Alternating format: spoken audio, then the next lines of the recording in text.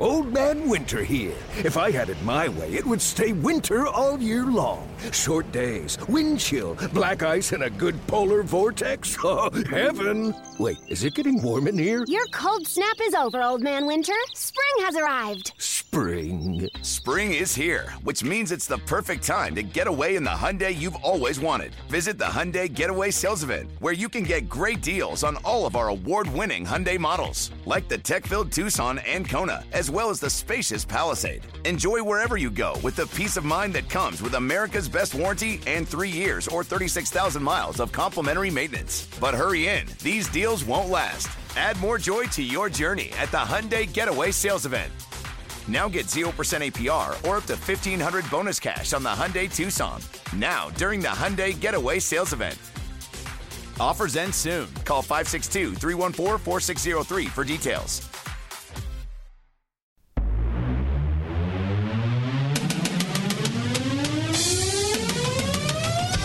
Welcome to the Seattle Mariners Baseball Podcast. Diving stop, Seager.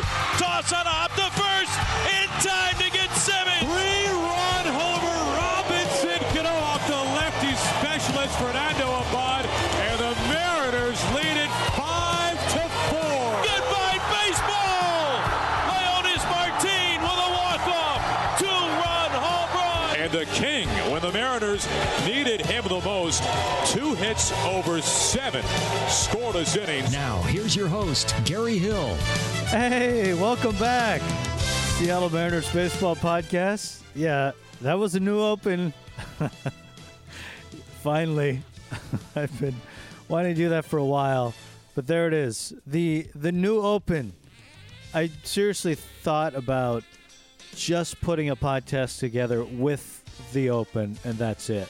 But I changed my mind. So this is going to be an entire podcast with the new open included. So I hope you enjoyed it. I think I'll freshen it up sooner than I did last time.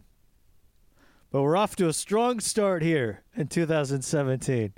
So good podcast on the way today. Great podcast on the way today. Nathan Bishop is back, one of our favorites. We're going to talk spring expectations, things like that. So that comes up in a few minutes. Tomorrow, a podcast on the way as well. I'm going to dive into outfield defense. I think when you look at probably the biggest difference between the Mariners last year and this year, I think it's outfield defense. And it's pretty interesting when you look at a trend in outfield defense in Major League Baseball. So we're going to talk about that in the podcast tomorrow. There'll be one or two early in the week next week, and then later in the week, I'm finishing off hoop season, and in the week after, I mean, we're just a couple weeks away at that point, so we'll ramp up close to daily. Of course, we always start daily when the regular season starts. We are getting closer and closer by the day. Baseball has started in the spring, and we have highlights.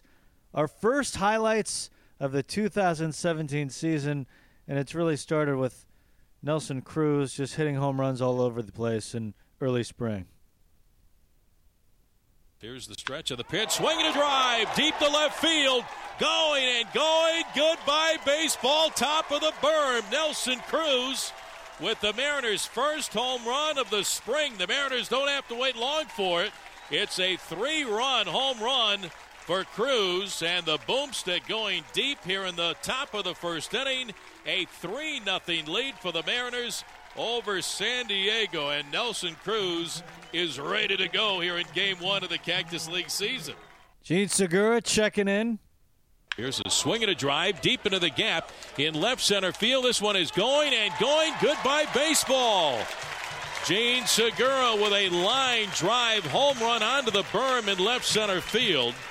His first home run of the spring. It comes with Leonis Martin aboard, and it's now the Royals 5 and the Mariners 3. Number 1 for Gene Segura. Mariners winning yesterday to go to 4-1 in the spring. Here comes the next pitch. Swing, muscled, line shot, right field and deep. This is pounding off the wall. Extra bases as Smith comes around to score. Powell trips as he turns around third and has to scamper back in. And is there safely as Martin had a chance to drive in a couple, gets one. He stands up at second base. The Mariners lengthen the lead. It's now 3-1. So a 4-1 start for the Mariners in spring training, as spring is often moving here for 2017. And to take a look at it, not only spring, but some of the expectations for the regular season, one of our favorites, Nathan Bishop, is back on the podcast. All right, we get to visit with one of our favorites. Nathan Bishop is back. You can find him Dome and Bedlam, their podcast, which is outstanding. I highly recommend it. And Baseball Prospectus coming up. Is that what I hear? Do I hear that right?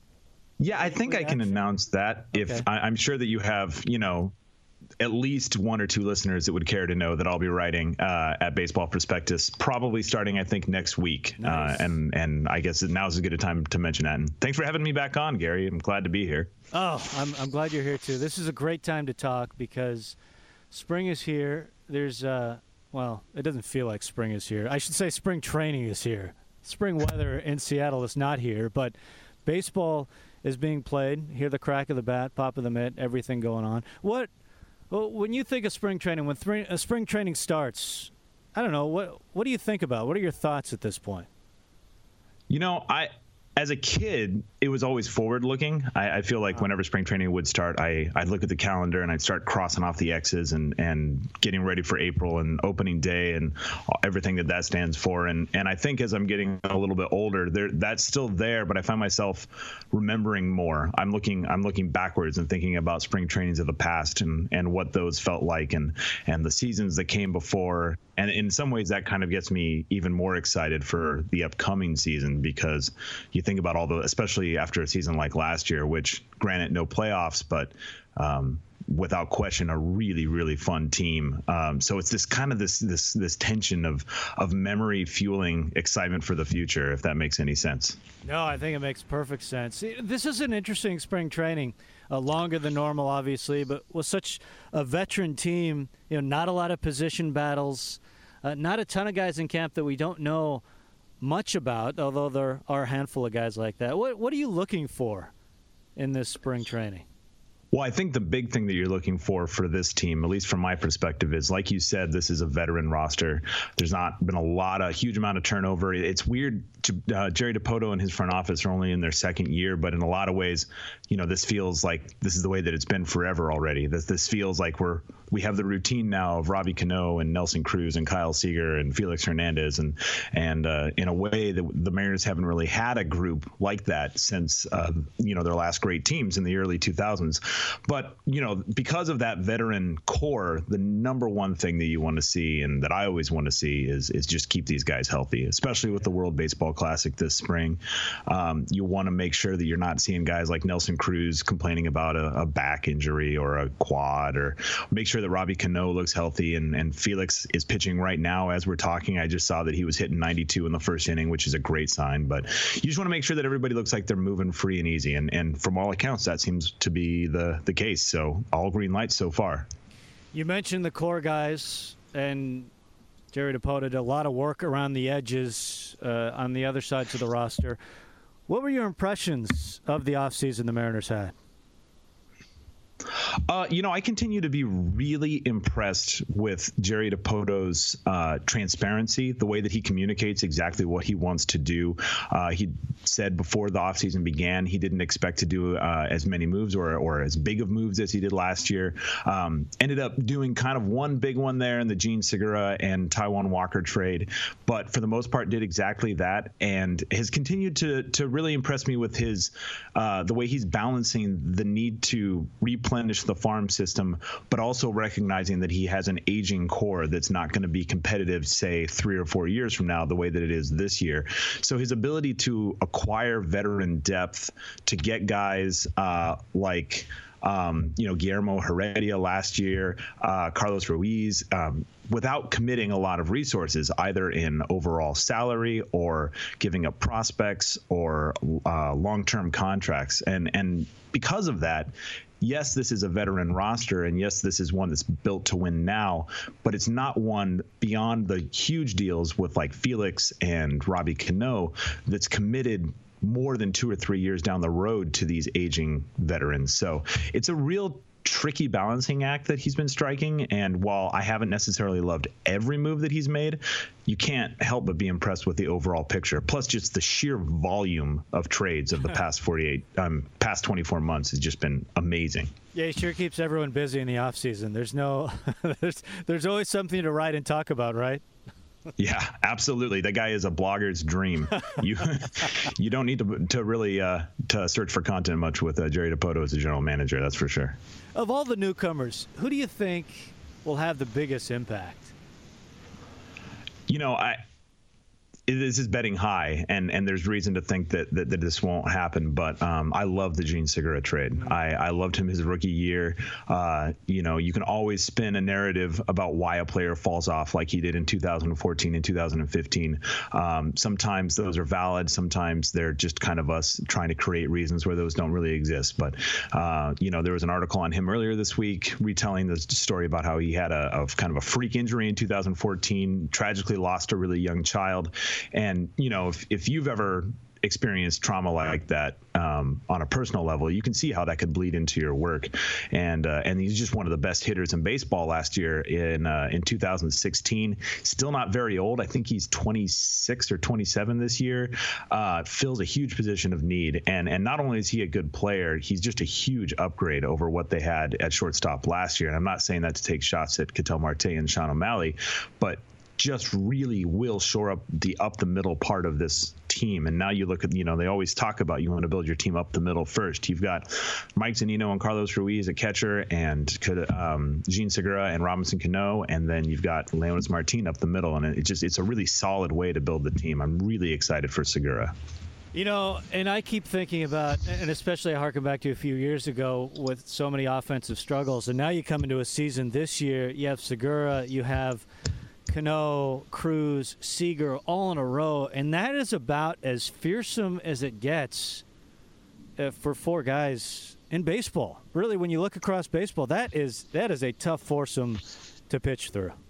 It's been a long time, right, since we've been able to look at a projected Mariner opening day lineup and just kind of been able to take a step back and go, whew, man. Look at this group of guys, and I get a root for. I totally agree, and there's even upside there. If Mike Zunino can hold on to his plate discipline gains that he showed last year, if Leonys Martin can build upon his improved season last year, this team offensively, the potential is there to be one of the very best in the American League. And it feels like some pressure's taken off a couple of young guys. Haniger, Vogelbach, who in years past in that position you're really counting on to produce a ton. You don't need a ton of you take as much production as you can get, but it's not a requirement for this offense to be good. I guess that's my point. Yeah, and it's really nice for those guys too. Every player wants a chance to make the team out of camp as a rookie and really impress and put up good numbers and be a part of a winning team. But the nice thing about this roster is while they are kind of penciling in Haniger, and I saw Haniger hit a big 3-run home run today. They're penciling him and Vogelbach in for a lot of playing time. Because of Dipoto's commitment to acquiring depth, those guys aren't going to be left to wither on the vine in a way that could do long-term damage to their career if they do end up struggling. And that's a marked change from previous Mariner front offices. I think the most obvious example is Mike Zunino in 2015, where he clearly, by the middle of the year, desperately needed to go down to AAA and work some stuff out. But because there was no depth in this organization, he was just left to wither, basically. And it really hurt him. It really, he's only now, potentially, we saw towards the end of last year, starting to come out of that and hopefully can rescue some of his career's potential. But because of this commitment, while there is some youth on this team, they're not going to be dependent on to the point where if they fail, it's going to really cripple their future going forward. One of the great things about baseball, and there's so many, but there's always a guy or two or three, especially on good teams, that end up making a huge impact during the course of the season that you didn't expect going into the season. Do you see a guy like that in spring training right now that you think will make a big impact for the Mariners that we may not totally be expecting at this point? There's probably a couple. I wouldn't be shocked at all for a variety of reasons, primarily because I think he might actually end up being a fairly effective pitcher for this team. But I could see Ariel Miranda making 10 to 15 starts for this team and really being a solid, helpful addition. And that sounds like a small praise, but we've seen what happens when just in the last 2 or 3 years with this team, when a rotation starts to suffer injuries and doesn't have depth. And Miranda's ability to come in there, you do have pitchers like Hisashi Iwakuma and James Paxton. Obviously, we're all hoping that they make every single one of their starts, but the chances are great that at some point they'll end up missing a few. And having a guy like Miranda be able to come in and spot start, do long relief, kind of fill the Vidal Nuno role from last year, but hopefully, a little bit more production there. I think that's really helpful. And they got him for cheap. He doesn't cost a lot of money. I think he could be really helpful. And then on the back end of the bullpen, you never know with bullpens. Guys that were great the year before could be bad the next year. It's probably not really an under the radar guy, but I'm actually expecting a big bounce back year from, not even a bounce back because he wasn't bad last year, but I think Steve Cishek's going to have a really good year once he gets back. He's still recovering and rehabbing from his off-season surgery. I think everybody remembers his high-profile blown saves last year, but apart from those, he was actually a really solid reliever. I think he could be a really helpful part to bridge that 6th inning to the 7th and 8th to get to Edwin Diaz in the 9th. I think you make a great point, and especially if Diaz is as effective or nearly as effective we saw last year. He's so great. You can really spot Cishek, too, in some great situations from the 6th, 7th, 8th. I'm with you. I think he can be very effective, especially when you put him against tough righties. I mean, he is really tough. Yeah, his slider is just, it's the old Jeff Nelson slider, right? Right. From the Frisbee, and he's about as tall as Nelly, but because he's skinnier, it looks like he looks like Gumby up there with the way he throws. It's one of the more unusual releases in baseball. It's not quite Carter Capps where he's taken like 3 hops off the rubber, but it's really out there, and I just can't imagine trying to settle in against that guy. It probably feels like he's releasing the ball behind your backside when he lets it go. Yeah, and finally, what about the rotation coming into this season? What do you see from them? Well, I think that this is I think most people would agree that this is the part of the team that has the most question marks. There's not really any one guy that you look on that rotation and feel really confident that they're going to be an above average major league pitcher all year. There's plenty of guys there that have been. Obviously, you're hoping for big things from Felix, and if Felix can get back to what he was in 2009 through 2015, basically, that is probably the number one thing that could happen to this team that would really launch them from where they are now, which is a fringe playoff contender, into a potential division winner and contender for their first World Series. But he's not there yet. He hasn't done that. He has to prove that he can do that. James Paxton has probably the best chance on this rotation to contend for a Cy Young. He has some of the best stuff in baseball. He's never once put it all together for an entire year. He could definitely do that this year. That's there. Hisashi Iwakuma, I love the guy. He's getting older, has a bit of an injury history, although he did make every start. And, there's upside there. I don't want to make it sound like it's doom and gloom and it's a bad rotation. But the nice thing is, just like every other part of the roster, Jerry DiPoto's worked hard to try to bring in some depth there. So, there's going to be a lot of high scoring games, I think, although I do think that one thing that when we talk about starting pitching and even relief pitching, we kind of have to include defense in that. It kind of all falls together. It's all run prevention. And whatever we think about the starting pitching, I would be remiss if I didn't highlight the incredible defensive outfield that the Mariners could be throwing out this year. Literally one of the best in all of baseball, between Jared Dyson, Leonis Martin, and Mitch Haniger, or even Guillermo Heredia, who's been making catches all spring. So we'll see, man. It's going to be hard to get a ball to fall in the outfield against the Mariners this year. Yeah, it's going to be fun to watch. I think especially at Safeco Field, that really lends a big advantage to the Mariners at home with that outfield just flying around everywhere. Nothing's going to get down in the gaps. No, it's going to be the best we've seen since the Randy Wynn, Ichiro, Mike Cameron days. I can't wait for it. It's the way that Safeco Field was built to play. It's the kind of team that should thrive in Safeco Field. So it's going to be so much fun to watch. Especially the Mariners have had some hard-hitting outfielders recently, but not necessarily the best defenders. So if there's one thing that from last year to this year, I think you're going to be able to see just for your average fan sitting on the couch watching the game on TV, you're going to see a ball get hit to the air in the outfield, and telling you, you're going to see, two guys with incredible range running after that thing, and they're going to go get it. It's going to be awesome. No doubt. No doubt. Nathan, this was fun. It was so good to talk again. It's been a long time, and it won't be as long next time. Let's check in again soon. So much fun every time, Gary. Thank you so much for having me back, man.